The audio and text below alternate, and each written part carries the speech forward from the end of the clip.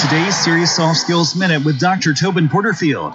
Soft skill number 4 is able to escalate. What we really mean is knowing when to escalate. I'm supervising a group of 15 professionals, and they each were hired specifically for the skill set that they have and applies very closely to the work that they're assigned to do.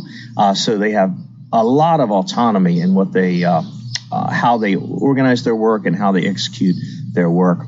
But there is a point when they need to escalate things to me, so I'm aware, sometimes so I can make a decision regarding it. So knowing when to escalate can really be a tricky issue. It takes really working well with your supervisor, getting those lines of communication open so that you get to an understanding of what needs to be brought up to the boss and what doesn't.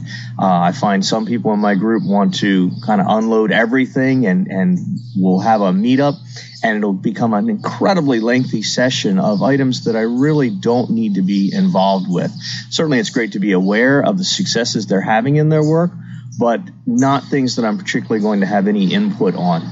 Others I see rarely, and I know there are items that come up that I really do need to be more involved with. So it's really on a one-on-one basis, getting to work with your supervisor, getting to know what they need to be engaged with and at what point they'd be comfortable or uncomfortable being involved. So it takes some exploration, it takes some time of meeting and openly discussing what needs to go up and what can be handled right where it is. Uncover more about your soft skills at SeriousSoftSkills.com. That's SeriousSoftSkills.com.